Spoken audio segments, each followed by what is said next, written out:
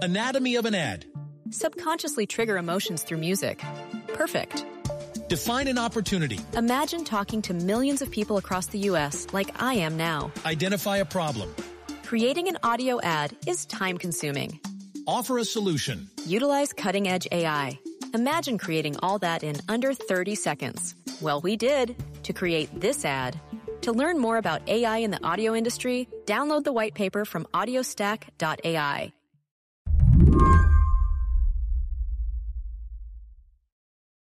Tony, I feel like you're our antitrust guy these days. It's like deja vu, isn't it?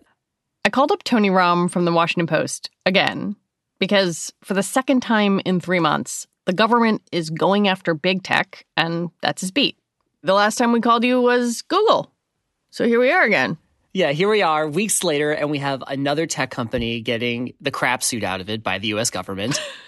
Not the technical term, but I'll allow it. We all attended the news conference on Zoom in sweatpants yesterday when Attorney General Letitia James in New York announced that she was going to bring this massive case against Facebook. No company should have this much unchecked power over our personal information and our social interactions. And that's why we are taking action today and standing up for the millions of consumers and many small businesses that have been harmed by Facebook's illegal behavior. The lawsuit from New York and Letitia James wasn't the only shot taken at Facebook on Wednesday. 46 other states, D.C., and Guam joined the suit, and the Federal Trade Commission filed its own lawsuit. The lawsuits describe a company that became a monopoly through a ruthless strategy known as copy, acquire, and kill. I mean, the state complaint in particular, I think it's over, 120 pages or so, kind of tells this very, very detailed story about more than a decade of work on the part of Facebook to really buy or kill some of its competitors. And so I think the overall thrust of those complaints, the fact that there was so much information packed in them, combined with the very ambitious relief that the federal government sought, really did kind of surprise some people.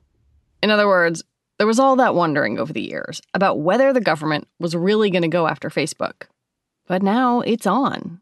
And when you add in the suit against Google, it's clear that Washington is done holding back.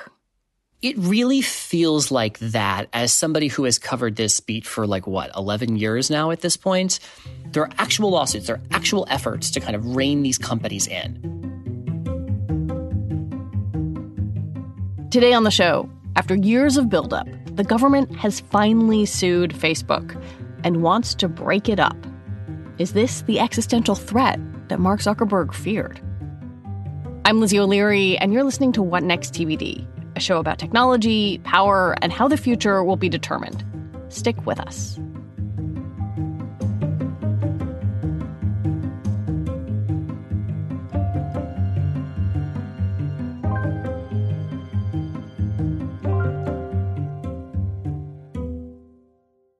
This episode is brought to you by Discover. When it comes to your finances, Discover wants you to know they are the credit card that is always there for you. With 24/7 U.S.-based live customer service, everyone has the option to talk to a real person anytime, day or night. Yep, that means no more waiting for, quote, normal business hours just to get a hold of someone. We are talking real service from real people whenever you need it. Get the customer service you deserve with Discover. Limitations apply. See terms at discover.com/creditcard. This podcast is brought to you by Progressive Insurance. Whether you're driving, cooking, or doing laundry, Progressive knows the podcasts you listen to go best when they're bundled with another activity. Much like how their Progressive home and auto policies go best when they're bundled. Having these two policies together makes taking care of your insurance easier, and it could help you save, too. Customers who save by switching their home and car insurance to Progressive save nearly $800 on average. That's a whole lot of savings and protection for your favorite podcast listening activities, like going on a road trip, cooking dinner, or even hitting the home gym. Yep, your home and your car are even easier to protect when you bundle your insurance together. Find your perfect combo. Get a home and car insurance quote at Progressive.com today. Progressive Casualty Insurance Company and Affiliates. National average 12-month savings of $793 by new customers surveyed who saved with Progressive between June 2021 and May 2022. Potential savings will vary. Anatomy of an ad. Subconsciously trigger emotions through music. Perfect. Define an opportunity. Imagine talking to millions of people across the U.S. like I am now. Identify a problem. Creating an audio ad is time-consuming. Offer a solution. Utilize cutting-edge AI. Imagine creating all that in under 30 seconds. Well, we did to create this ad.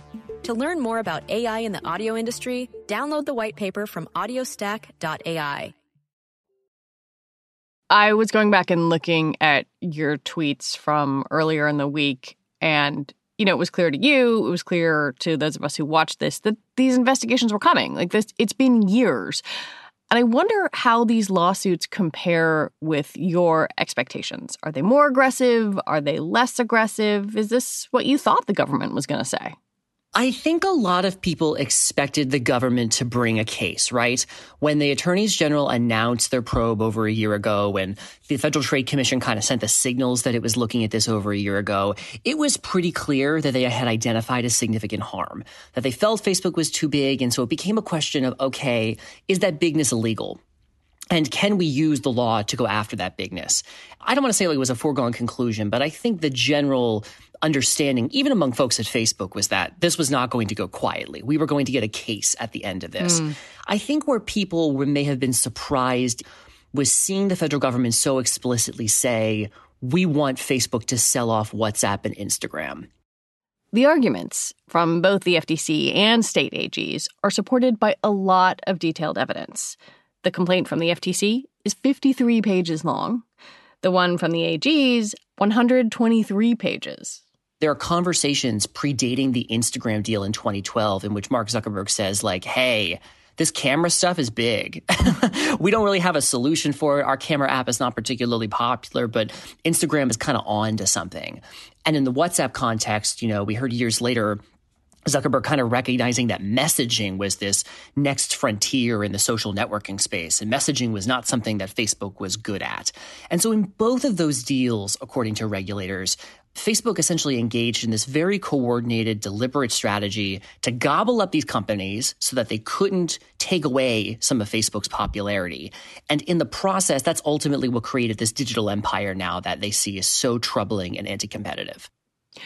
So let's go back to those purchases that started this all. We're talking about the early 2010s. And that's really where our story starts, because the iPhone 4 just came out, and it was the first iPhone that had this front-facing camera. That's a big deal because Facebook was starting to realize that the future of its business would be on phones, wouldn't be on desktops. And I guess I wonder, how much was that physical shift in mobile technology a big deal for Facebook? Right. I mean, there was generally a kind of a reckoning in Facebook in those early years. I mean, it's kind of silly to think this now in 2020, but Facebook was not well positioned for mobile generally. Most people discovered Facebook when it was just a desktop website that was for college students who wanted to creep on their fellow classmates, right? And then, Facebook many years later became what it is today, which is this like all-encompassing digital empire that also does things like virtual reality. But there was a period of time in which Facebook was really not positioned well for the arrival of the mobile age. And so it saw in Instagram and in WhatsApp two markets that it had not really figured out. Instagram now is, I think a very integrated part of a lot of people's lives and how they share tidbits from their lives. But in 2012, it was not that. Can you take me back to what it was like then and where it was in its growth as an app and as a company? It was like bad Polaroids, right? Like, I don't know if anybody remembers, but like the images on Instagram, they had like the weird border around them. Yeah. Like, it really did look like a really faded Polaroid, and everybody thought that they were an artist. And it's way different than it is now, where it's this like multi-billion-dollar influencer haven. When Facebook bought Instagram, I think it had 16 employees and $0 of income. We were talking about a company that was not a foregone conclusion. There was nothing about Instagram on the surface, at least, that appeared to the general public like it was going to become the major hit that it has become now in 2020. But to Mark Zuckerberg and to the rest of Facebook, there was definitely something there. They had identified a market, they had identified a need. And I think that Zuckerberg and others, through his correspondence, kind of reflect this fact that if they had not grabbed that app, that Facebook would have had a hard time competing in that space. There is this communication between Mark Zuckerberg and the top person at Instagram, and he's saying at some point soon, you'll need to figure out how you actually want to work with us. And I'm going to skip ahead to a part where he says, now, how we engage now will determine how much we're partners versus competitors down the line. And I found that really interesting. I thought, is it right to read that as a threat? I think regulators certainly read it as a threat, probably because there are tons of other emails in which Mark Zuckerberg threatens to conquer or destroy all of these companies in the trove of documents that they put out. I think the regulators see that as an example of Facebook's ultimatum, right? It's like either you work with us on our terms or we crush you. And in this case, it was, we're going to buy you or we're going to come after you.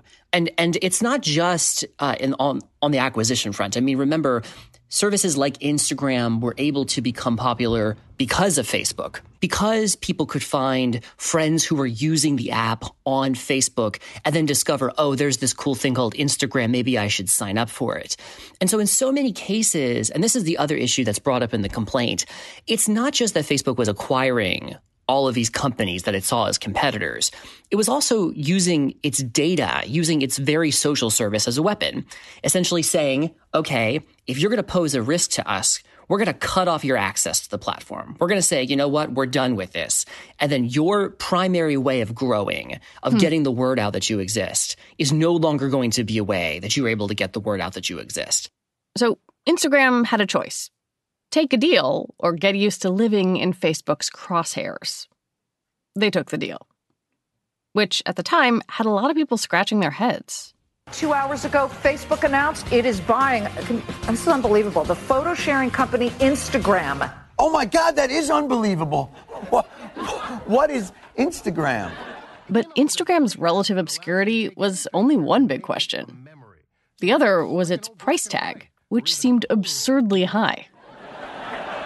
Why is this news? Facebook buying the free smartphone mobile sharing app for $1 billion. $1 billion of money? For a thing that kind of ruins your pictures? This was Facebook's blockbuster acquisition until 2 years later when the company bought WhatsApp, this time for $19 billion. Facebook bought WhatsApp in 2014. What was so important to them or exciting to them that they were willing to pay $19 billion with a B to go after it? Yeah, I mean, WhatsApp was beating Facebook's butt at that point.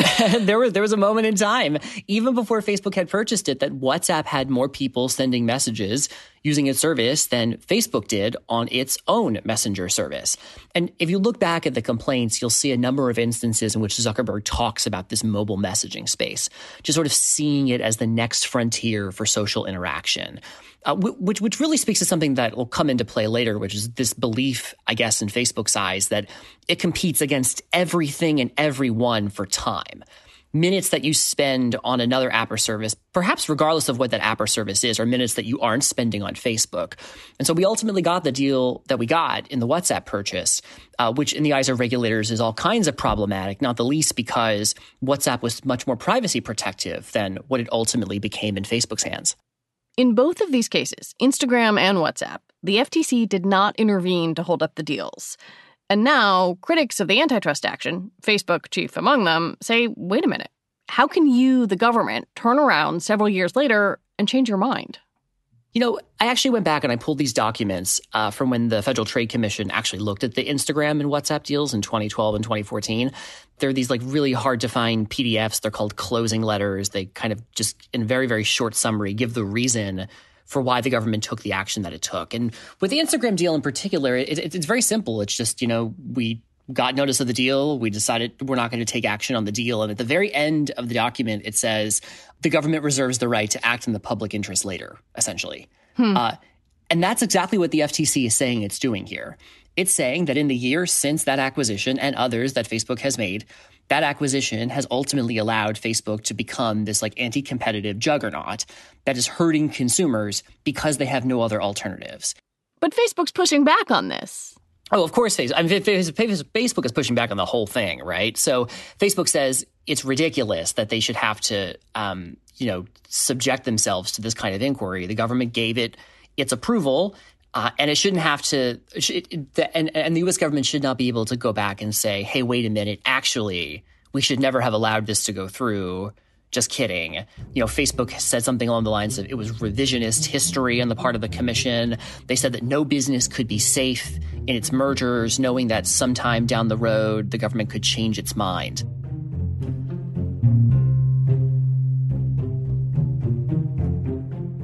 Antitrust in general is about two things: competition and consumer harm. And generally, we talk about the questions of bigness, which you have raised, but the other part of this is to prove harm to consumers. Usually in an antitrust action, that means saying, well, prices have gone up and therefore it is hard for people. How do you prove consumer harm when you are talking about a product that is offered for free? Right. This is about privacy, which sounds a little bit unrelated, but in this case, it's really kind of the whole ballgame, particularly in the state complaint that was filed on Wednesday.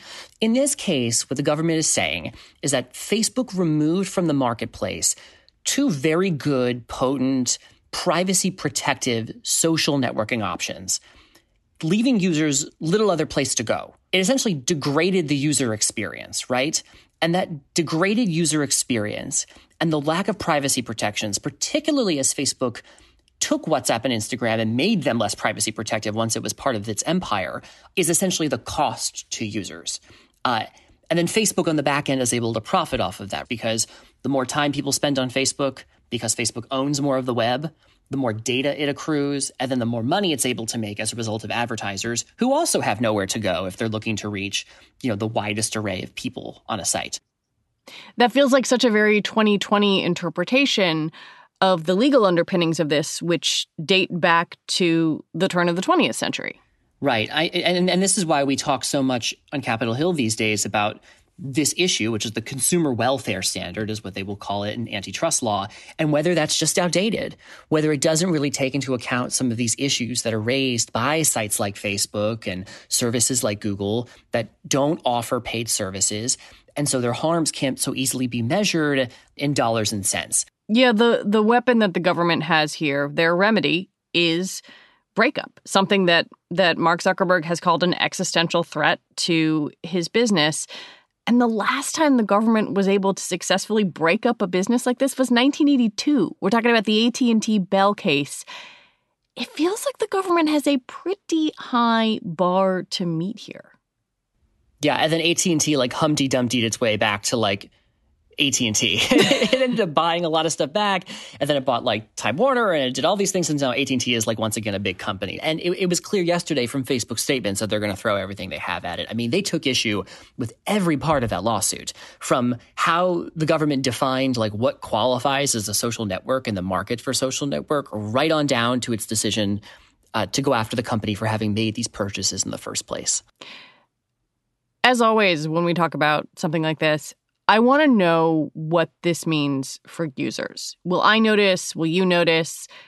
Will my Instagram and WhatsApp experience be different if, say, those companies are spun off? I mean, for right now, nothing. Nothing is going to change for either of us. I'm still going to be unpopular on Instagram. My photos are still going to be bad, and the experience is not going to change immediately. And that's largely because we're talking about years of litigation here before we even get to find out if Facebook truly broke the law, much less what the punishments, what the penalties should be. If there's an immediate impact, it's probably a more theoretical one. Facebook is perhaps less likely to make major acquisitions right now. The Facebook empire may not immediately grow in the way that some analysts or some experts might have expected it to. If you're Facebook and you were thinking about buying Pinterest, and let's be clear, I'm not saying that that's necessarily the case, you are probably not going to go out and buy Pinterest right now because the government is never going to allow that to happen. And in fact, the states have asked a judge to make sure that that kind of thing does not happen.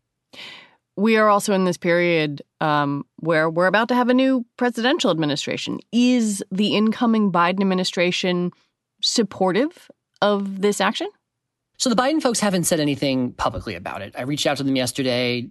They didn't answer. But we know a couple things.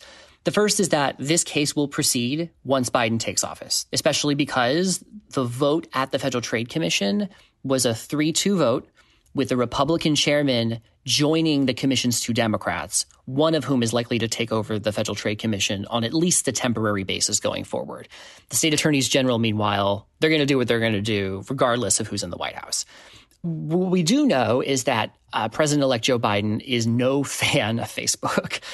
This really started during the campaign when President Trump was sharing a bunch of lies, paying to run advertisements that were peddling lies about the candidate and about others in the Democratic field. And Facebook said at the time, you know what, we're not the arbiter of truth. He gets to say what he wants, the end.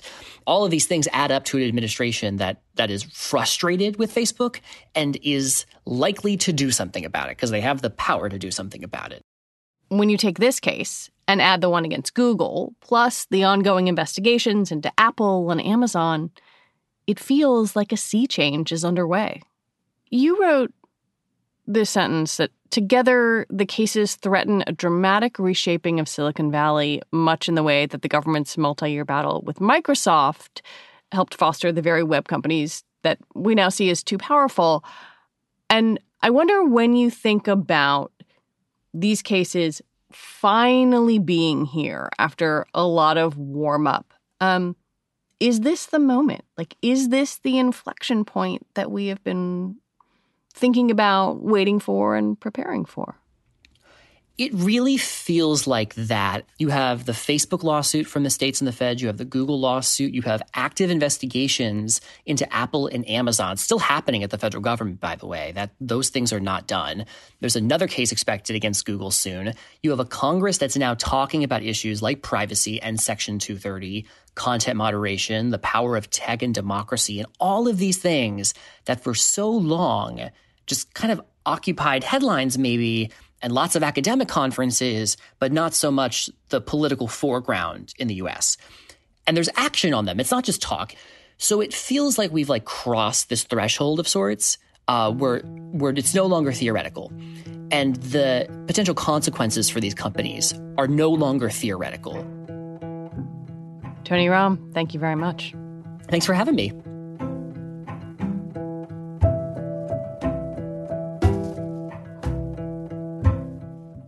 Tony Romm reports on tech policy for The Washington Post. That's our show for today. TBD is produced by Ethan Brooks and edited by Allison Benedict and Tori Bosch. Our executive producer is Alicia Montgomery. TBD is part of the larger What Next family, and it's also part of Future Tense, a partnership of Slate, Arizona State University, and New America. Mary Harris will be back in your ears on Monday. I'm Lizzie O'Leary. Thanks for listening. Have a great weekend.